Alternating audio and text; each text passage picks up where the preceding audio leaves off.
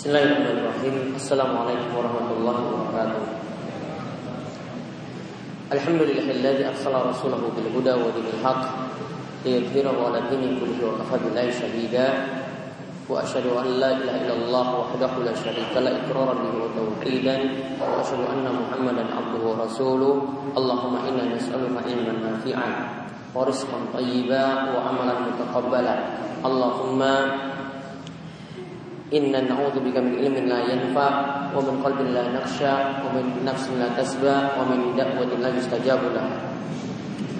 Alhamdulillah, para jamaah ikhwanifiddin rahimani wa rahimakumullah, kita bersyukur kepada Allah atas nikmat dan karunia yang telah Allah berikan kepada kita sekalian, sehingga kita dimudahkan kembali untuk duduk dalam majelis yang mulia selepas sholat maghrib ini dengan melanjutkan kajian rutin kita, yaitu pembahasan kitab Riyadhus Sholihin, yang kita membahas tentang masalah-masalah adab, mulai terdahulu dari adab-adab makan dan saat ini sampai pada adab-adab ketika kita itu bersafar.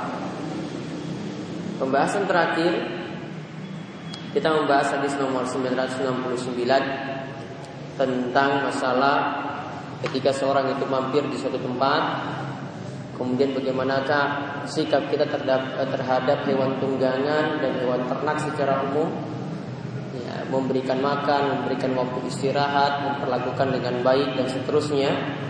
Saat ini kita akan melihat pembahasan dalam bab 169 Mi'ah Tis'a wa Tis'un, yaitu bab i'anatur rafiq, yaitu menolong teman saat safar. Jadi ketika kita bersafar, tentu saja dengan barangkali ada ditemani oleh orang lain, dengan barangkali dengan keluarga, dengan istri, juga dengan teman-teman dekat. Di sini diajarkan, ini adab-adab yang diperintahkan juga ketika kita bersafar, hendaklah menolong orang lain, membantu mereka, atau kalau kita melihat ada yang butuh tumpangan, maka kita juga mengajak mereka untuk mengikuti kendaraan kita. Imam Nawawi rahimahullah mengatakan fil bab ahaditsu katsiratun taqaddamat. Dalam bab ini, yaitu bab 169 ini, hadis-hadis yang menerangkannya itu banyak. Di antaranya hadis yang telah lewat, ke hadis seperti hadis wallahu fi aunil abdi makanal abdu fi auni akhi. Allah akan senantiasa menolong seorang hamba selama dia menolong saudaranya. Allah akan senantiasa menolong seorang hamba ketika dia menolong saudaranya. Ini berlaku umum. Ya, ini berlaku umum selama dalam perkara yang ma'ruf, menolong dalam kebaikan, bukan menolong dalam maksiat, dibolehkan. Baik ketika di kampus ada teman yang butuh bantuan uang, kita bantu. Baik ketika hidup dengan teman-teman satu kos-kosan, dengan tetangga, kita juga bantu. Selama seorang itu menolong saudaranya, maka Allah Subhanahu wa taala memberikan pertolongan padanya. Berarti jadi timbal balik. Dia nolong orang lain, maka Allah akan menolong dirinya juga ketika dia itu susah. Ya, ketika dia itu susah, Allah akan menolong dirinya. Dia lihat teman butuh uang, kemudian dia membantu dalam hal itu, bukan pinjaman, bahkan dia bantu. Maka kalau dia bantu temannya ketika susah, maka saat dia susah pun Allah Subhanahu wa taala akan menolong dirinya. Wallahu fi aunil abdi maka al abdu fi auni akhi. Namun dengan catatan di sini, tentu saja tolong menolong yang diberikan di sini adalah dalam perkara yang ma'ruf, dalam kebaikan, bukan dalam maksiat. Dalam hal ibadah, dalam hal yang sifatnya mubah, itu dibolehkan. Namun dalam hal maksiat tidak. Karena Allah katakan wala ta'awanu 'alal itsmi wal 'udwan. Janganlah tolong menolong dalam berbuat dosa. Ada tetangga yang butuh uang, kemudian ingin meminjam sertifikat tanah kita. Ya, dia ingin meminjam uang dengan cara riba. Meminjam dari seorang rentier namun butuh jaminan, meminjam sertifikat dari tempat kita. Kalau kita membantu dalam hal ini, berarti membantu dalam dosa. Ya, ini membantu dalam dosa. Walaupun kita tidak meminjam, namun karena ini turut serta langsung dalam hal meminjam uang dengan cara riba tadi, maka kita akan termasuk juga dalam dosa. Walaupun mungkin orang yang meminjam dosanya lebih besar daripada kita. Ya, orang yang meminjam itu dosanya lebih besar daripada kita. Dan Nabi SAW juga mengatakan, la'anallahu man akala riba wa mukilahu wa katibahu wa qatibahu wa syahidain. Nabi SAW juga mengatakan Allah itu melaknat 4 orang. Ya, 4 orang, 1 itu makan riba. Yang kedua, ketiga, dan yang keempat yang nolong dalam seseorang itu makan riba. Yaitu yang kedua, itu adalah orang yang menyetor riba, jadi nasabah untuk transaksi riba tadi. Kemudian yang ketiga, untuk orang yang mencatat, sekretaris. Kemudian yang keempat, untuk 2 orang yang jadi saksi dalam transaksi riba. Padahal orang kedua, ketiga, keempat tidak memakan riba. Namun ketiga-tiganya ini dikatakan dilaknat. Ya, dilaknat oleh Allah. Dan disebutkan dalam lanjutan hadis, hum sawa. Mereka itu sama. Itu kata para ulama, itu sama, semuanya dapat dosa. Walaupun nanti dalam segi tingkatan ada yang tingkatannya lebih parah, yaitu orang yang makan riba tentu saja lebih parah daripada orang yang nyetar. Namun semuanya dipukul rata, semuanya dapat dosa ketika itu. Maka diberi catatan di sini tolong menolongnya tentu saja dalam ketaatan, dalam perbuatan yang baik, bukan dalam maksiat. Kemudian dalam hadis dikatakan kullu ma'rufin shadaqah. Setiap perbuatan baik juga adalah sedekah. Menolong orang lain masuk dalam amalan ma'ruf. Menolong orang lain masuk dalam amalan ma'ruf, maka dikatakan di sini adalah sedekah. Maka sedekah sebagaimana kata Ibnu Rajab dalam Jami'ul Ulum wal Hikam, beliau katakan bahwasanya sedekah itu ada 2 macam. Ada dengan mal, ada bighairil mal. Ada dengan harta dan ada tanpa harta. Kalau dengan harta itu yang Nabi SAW sebut dalam hadis, mana qasas shadaqatu min mal. Yang namanya harta itu tidaklah berkurang dengan sedekah. Ya, jadi seorang ketika dia keluarkan hartanya untuk sedekah, artinya tidak berkurang. Kata Imam Nawawi maknanya ada 2. Yaitu kekurangannya tadi ditutup dengan pahala. Ya, kekurangannya tadi ditutup dengan pahala. Kemudian yang kedua, kekurangannya tadi ditutup dengan keberkahan. Artinya kata para ulama, dibukakan pintu rezeki yang lainnya ketika dia itu bersedekah.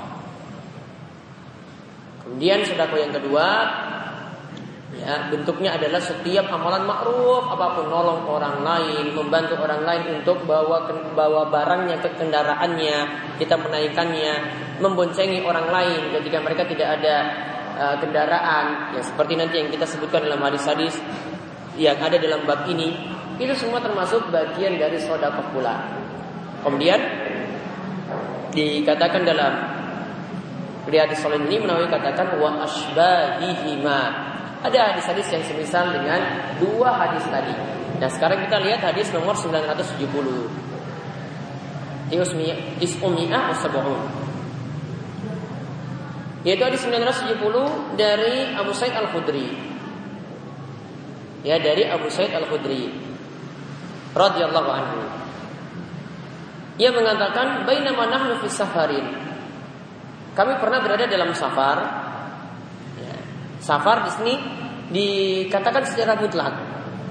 Maka menurut Ibnu Taimiyah, suatu perjalanan disebut safar jika orang-orang itu menganggapnya sudah safar. Maka menurut Ibnu Taimiyah tidak memakai patokan jarak. Ya, namun jumhur ulama menetapkan safar itu dengan patokan jarak sejauh 4 burut. 4 burut itu kalau disetarakan dengan 80-an kilometer, atau hitungan tepatnya persisnya 88 kilometer. Ya, menurut jumhur ulama demikian. Namun ketika Nabi SAW menyebutkan safar, beliau mutlakkan kalimat safar seperti itu. Maka kapan orang-orang itu menganggapnya dari Jogja ke luar, setelah keluar dari batas kota dianggap safar, maka dianggap safar. Menurut Ibnu Taimiyah itu demikian. Namun kalau menurut jumhur ulama, kebanyakan ulama, kalau telah menempuh jarak 88 km tadi 4 burut keluar dari batas kota, itu baru disebut safar. Maka kalau kita bingung, masyarakat tuh menganggapnya itu bagaimana, maka pakai patokan jarak tadi. Ya, maka pakai patokan jarak tadi. Dari Jogja ke Gunung Kidul misalnya. Ya, orang tidak menganggapnya itu safar, tidak menganggapnya itu jauh. dan jaraknya cuma 30 sampai 40 km, maka juga tidak masuk dalam hitungan jumhur ulama yang menganggapnya tadi 88 km. Ya, walaupun sudah keluar dari batas kota Jogja, namun karena dari si jarak juga tidak sampai dan orang-orang tidak menganggapnya itu jauh. Kalau menganggapnya jauh di masa silam, ya, kalau di masa silam itu butuh bekal. Wah, itu jauh sekali ke Gunung Kidul.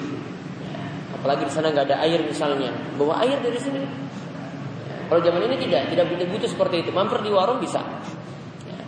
Pokoknya di antara tandanya orang kalau sudah pergi ke tempat yang jauh seperti itu, dia sulit kembali. Sudah saya butuh nginap. Ya, saya nginap dulu lah. Jauh nanti balik lagi nggak bisa langsung. Ya, rata-rata orang bisa pulang balik dari jarak semacam itu, ya maka tidak disebut safar. Nah, kemudian dikatakan isja rajulun ala rahilatin lahu. Kemudian ada seorang yang datang dengan kendaraannya. Faja'ala yasri basarahu yamin wa shimalan. Kemudian orang itu memandang ke kanan dan ke kiri. Maka kemudian Rasulullah SAW itu mengatakan orang ini menoleh ke kanan dan ke kiri, ya. Tanda bahwasanya dia lihat ada orang yang tidak punya kendaraan, atau orang ini sendiri tidak punya kendaraan. Maka Rasul melihat orang ini tidak punya kendaraan, maka Rasul SAW itu mengatakan,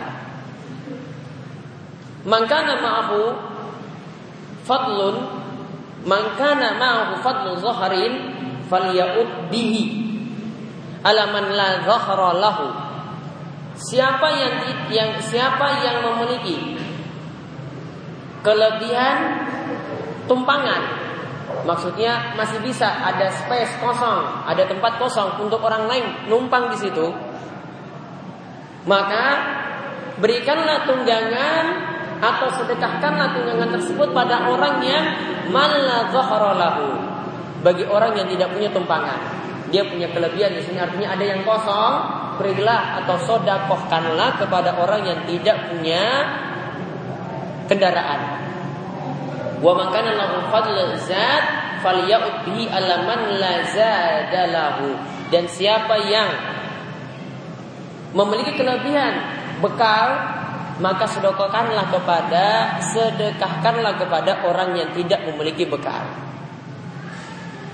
Fadzakara min asnafil mal madzakarahu. Kemudian disebutkan, kalau disebutkan bekal tadi ada juga penyebutan Nabi SAW yang lainnya. Beliau sebutkan harta-harta yang lainnya. Siapa yang punya kelebihan uang, ya maka berikanlah uang tersebut kepada orang yang tidak punya uang, dan seterusnya. Harta-harta lain kemudian disebutkan oleh Nabi SAW.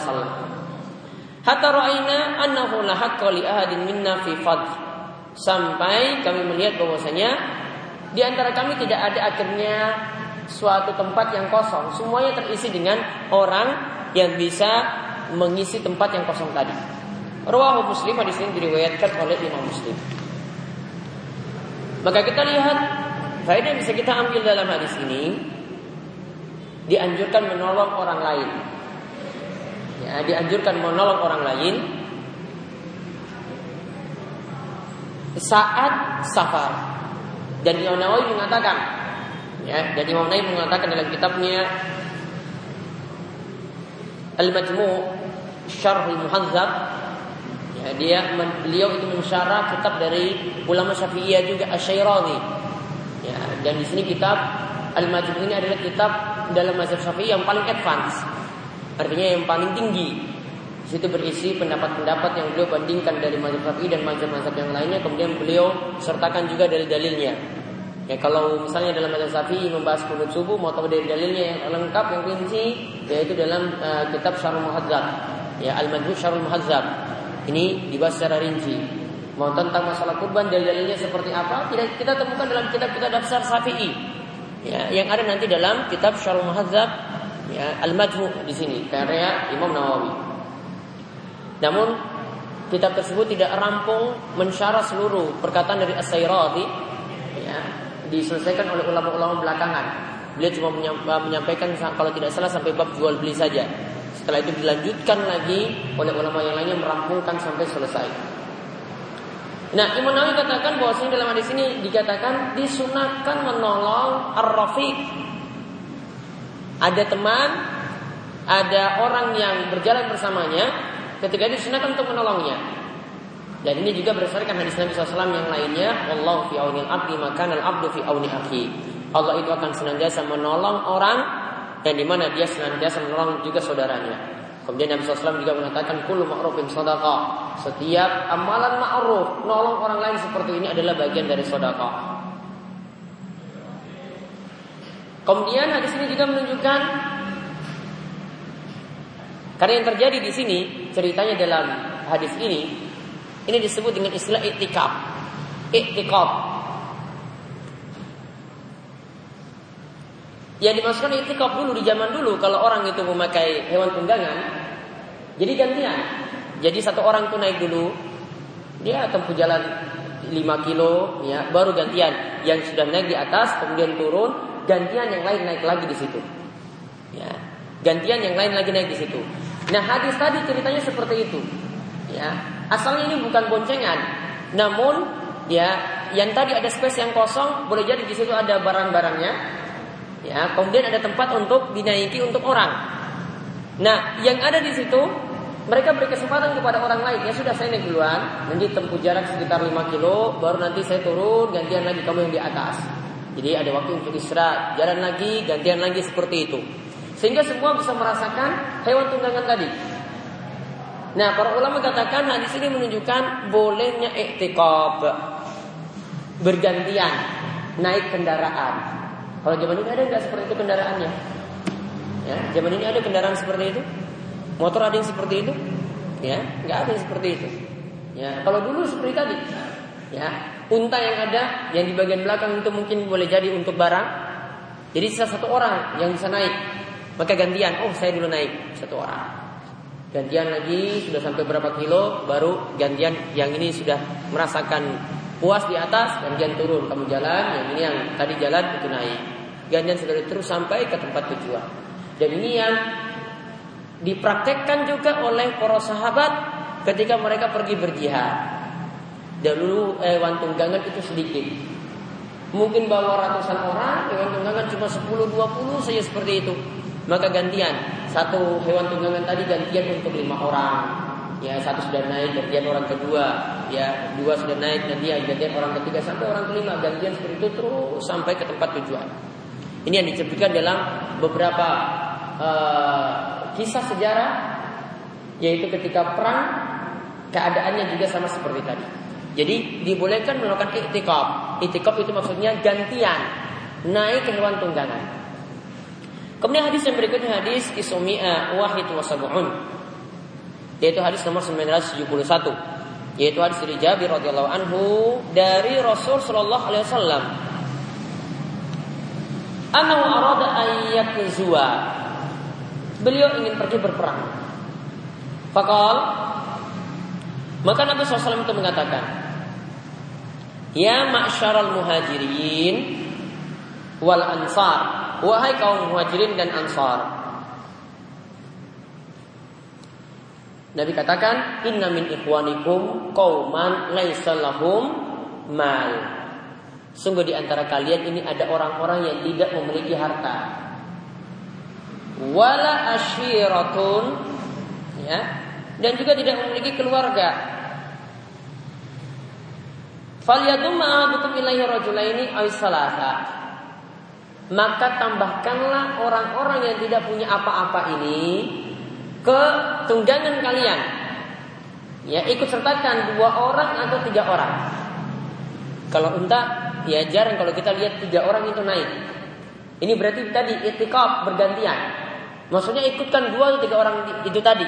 Jadi 1 orang naik, ya 2 jalan. Ya, yang kedua lagi naik, kemudian gantian lagi seperti itu. Seperti yang saya tadi sebutkan i'tikaf. Fama li ahadina min zahri yahmilu illa uqbatun ka uqbatin. Ketika diberitahu seperti itu, akhirnya di antara kami saling bergantian naik hewan tunggangan. Ya, di antara kami itu akhirnya saling bergantian naik hewan tunggangan. Yakni hadihim fadomamtu ilayya isnain aw salasa, yaitu aku itu ditambahkan, ya 2 atau 3 orang. Dan didapati ketika itu kami saling bergantian naik hewan tunggangan min jamali, dari unta-unta kami tadi. Hadis ini diriwayatkan oleh Abu Daud. Maka di sini juga menunjukkan faedah perang. Ya. Nabi SAW ketika berperang memakai hewan tunggangan. Dan saat mau pergi safar seperti ini dan perang di sini tadi bersafar, beliau menyampaikan wasiat atau menyampaikan nasihat-nasihat. Maka demikian juga kalau yang bawa rombongan dianjurkan seperti itu. Kalau ada sesuatu yang ingin disampaikan, maka sebelum perjalanan itu disampaikan kepada orang-orang yang ingin melakukan safar bersama. Kemudian di sini juga menunjukkan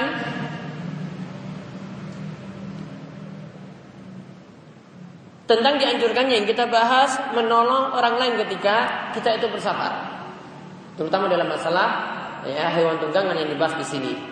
Namun di sini juga Nabi SAW menyebutkan juga tentang masalah harta. Yang tidak punya harta, tolong dibantu.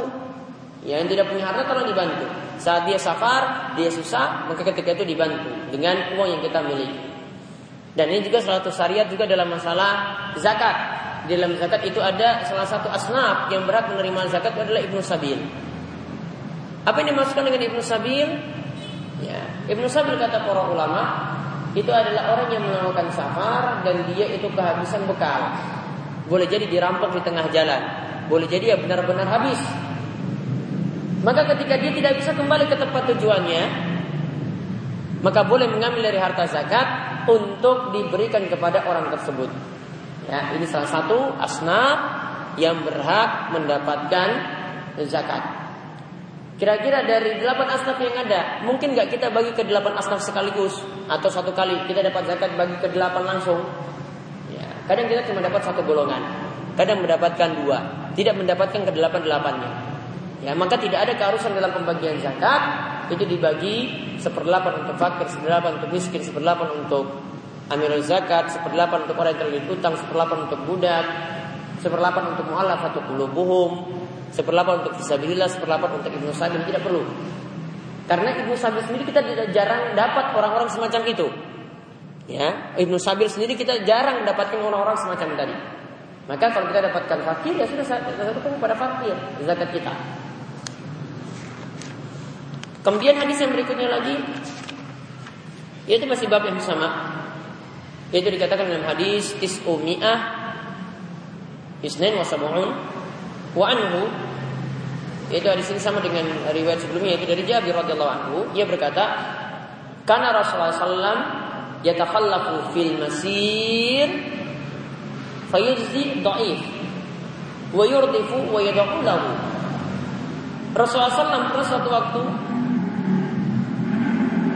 ketika safar, beliau berada di belakang. Nabi SAW ketika safar berada di belakang saat perjalanan. Apa tujuannya Nabi SAW berada di belakang?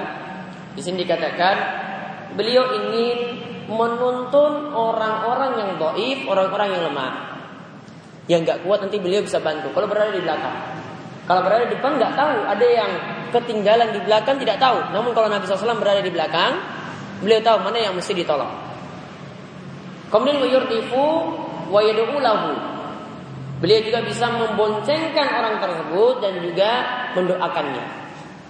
Hadis ini diriwayatkan oleh Abu Daud bisnadin hasanin, dengan sanad yang hasan.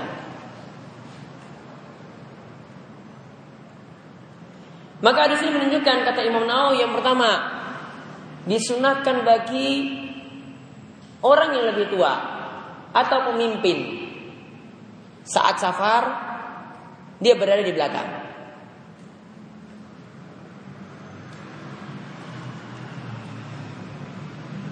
Ya, yang jadi pemimpin tadi berada di belakang. Namun adab ini berbeda dengan adab kepada orang tua. Ya, adab ini berbeda dengan adab kepada orang tua. Orang tua kita tidak suruh dia di belakang. Namun orang tua, kalau kita sebagai anak, orang tua disuruh di depan. Biar apa? Anak nanti yang nolong orang tua. Ya, biar anak yang menolong orang tua.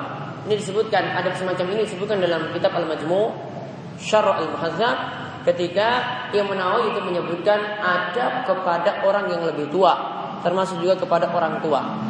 Di antara adabnya itu adalah ketika berjalan, jangan berjalan di depannya.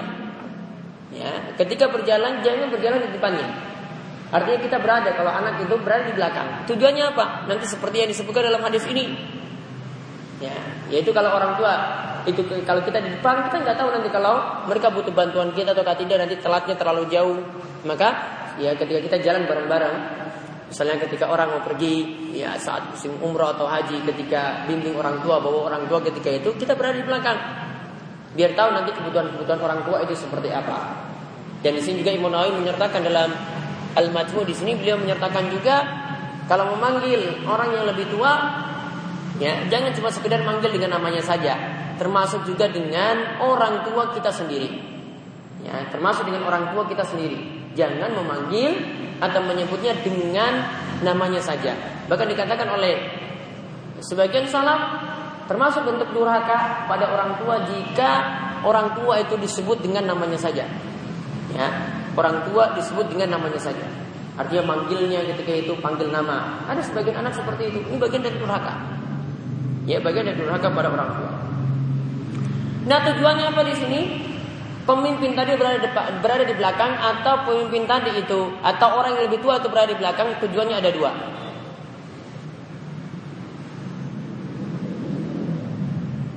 Yaitu untuk menuntun orang yang lemah. Atau yang kedua, memboncengkan jika ada yang ketinggalan. Bahkan disebut ini yang ketiga. Atau yang ketiga lagi, mendoakan orang-orang yang lemah tadi. Pernah ada kisah Nabi SAW itu berjalan bersama seorang sahabat. Dia tahu bahwasanya sahabat ini memiliki unta-untanya sudah tua. Ya, kalau di masa kini itu punya motor, orang-orang itu menyebutnya itu motor etek-etek. Artinya motor yang cuma keluar asap yang banyak saja. Ini sudah motor rongsokan seharusnya, tapi masih dipakai. Nah, dulu itu kendaraannya seperti dia punya unta yang sudah tua. Akhirnya dia selalu berada di belakang. Sahabat ini selalu berada di belakang.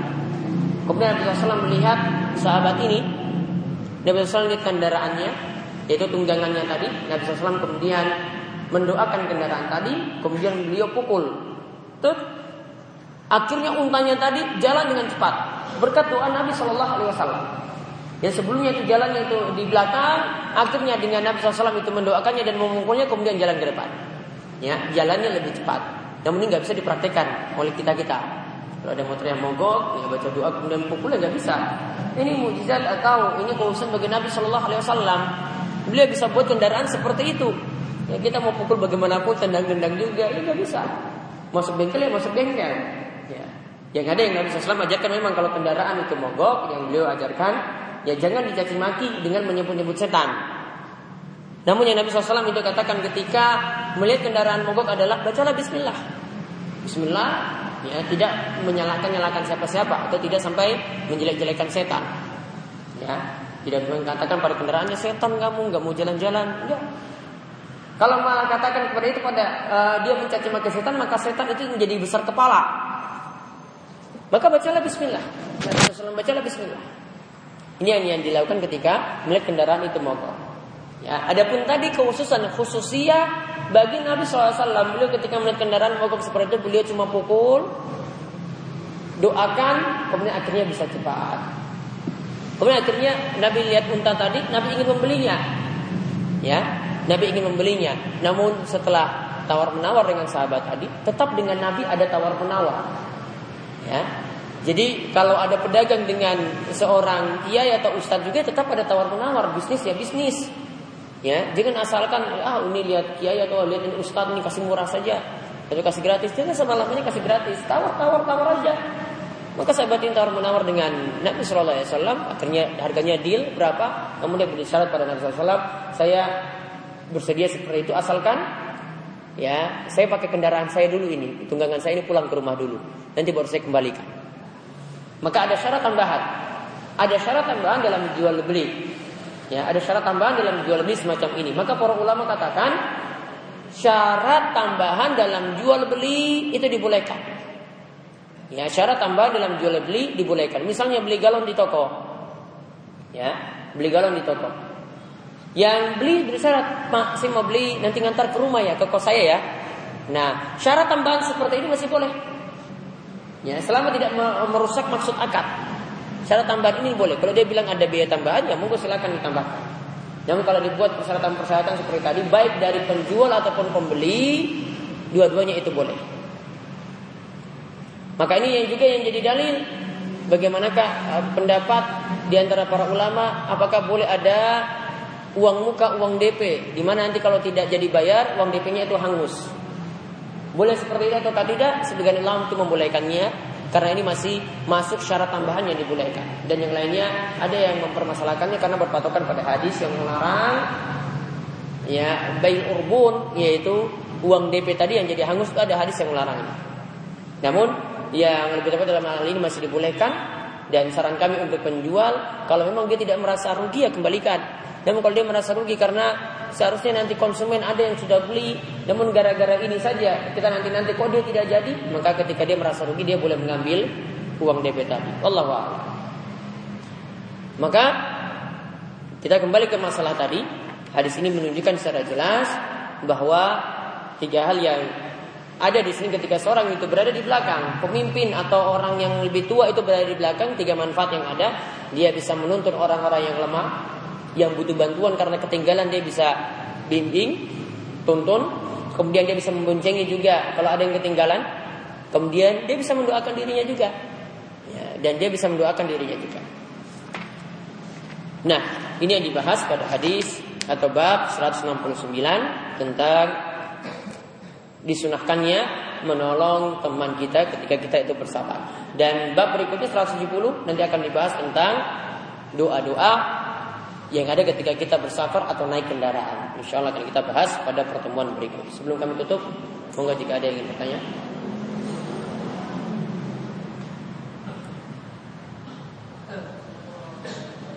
Waalaikumsalam.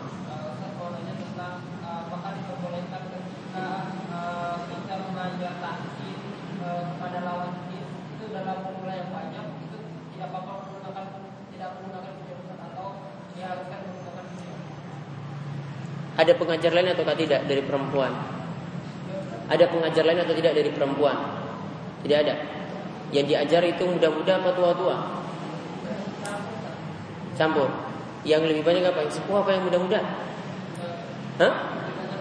Lebih banyak muda. Antum sudah nikah apa belum? Kalau darurat masih boleh itu. Namun ya bagusnya cari pengajar yang lain kalau ada. Kalau tidak ada secara ya tidak ada lagi yang bisa mengajarkan kecuali jenengan yang bisa mengajarkan, maka diajarkan dengan tetap menjaga diri dari fitnah. Wallahu a'lam. Assalamualaikum warahmatullahi wabarakatuh. Waalaikumsalam. Ini kan saya sebagai mahasiswa itu kan kadang sulit mendapatkan buku yang asli. Nah itu baik karena harganya mahal ataupun karena sulit didapat. Nah, apakah ini kita termasuk darurat sehingga kita boleh membacanya, atau malah kita mending gak usah kuliah aja daripada pakai barang-barang bacaan gitu? Buku tadi diperoleh, kalau beli buku asli berapa harganya? Kan ada yang sampai 300-an, tapi ada juga buku yang memang dia itu gak bisa didapatkan di sini, paling harus pesan ke luar negeri, bisa juga gitu. Nah, kalau bukunya cuma bisa dapat di luar negeri, bisa nggak dapat lewat PDF? Nah, ada nggak buku PDF? Ada hak cipta? Iya. Nggak hak ciptanya ada yang beli juga buku PDF itu. Iya. Kalau hak ciptanya juga ada yang dibeli. Kalau mampu beli. Kalau nggak ada, misalkan. Kalau tidak ada, fattaqullaha mastata'tum. Kalau begini kuliah, ya terpaksa ketika itu ngopi tadi seadanya. Atau ketika itu ya yang PDF yang dia cuma dapat dengan cara yang ilegal karena terpaksa dalam kondisi darurat, dibolehkan. Itu di keadaan yang masih dibolehkan. Namun sebisa mungkin, semaksimal mungkin bisa menggunakan yang asli, yang ori. Ada lagi?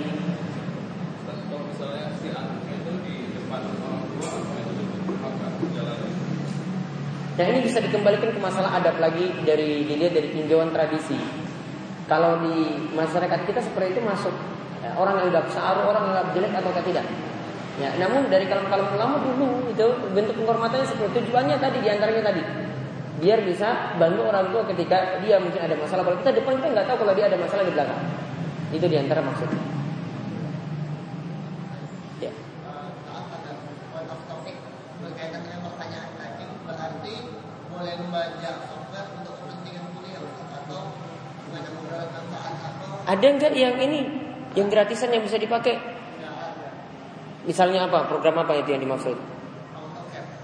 AutoCAD. Ada nggak yang versi ini? Fiturnya nggak selengkap yang asli maksudnya. Iya, kalau punya fitur yang sudah mencukupi bisa bekerja dengan program itu. Coba dulu. Ya. Kalau misalnya dengan Office nggak bisa, ya ganti dengan yang versi-versi gratis, banyak sekali. Ya. Coba dulu. Ya. Sebisa mungkin seperti itu. Kalau tidak bisa, baru seperti tadi. Wallahu a'lam. Ada lagi? Ya, bisanya tadi ya hanya dibolehkan ketika darurat. Ya, anggapan daruratnya tadi sulit kita dapati dan uang kita juga tidak mencukupi. Ya.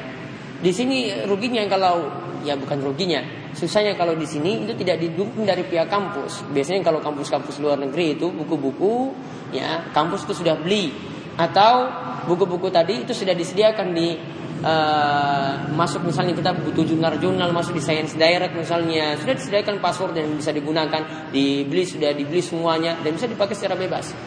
Nah, itu bisa beri saran kepada pihak UGM seperti itu atau kampus-kampus yang lainnya. Wallahu a'lam bishawab. Subhanakallahumma bihamdika asyhadu an la ilaha illa anta astaghfiruka wa atubu ilaik. Assalamualaikum warahmatullahi wabarakatuh.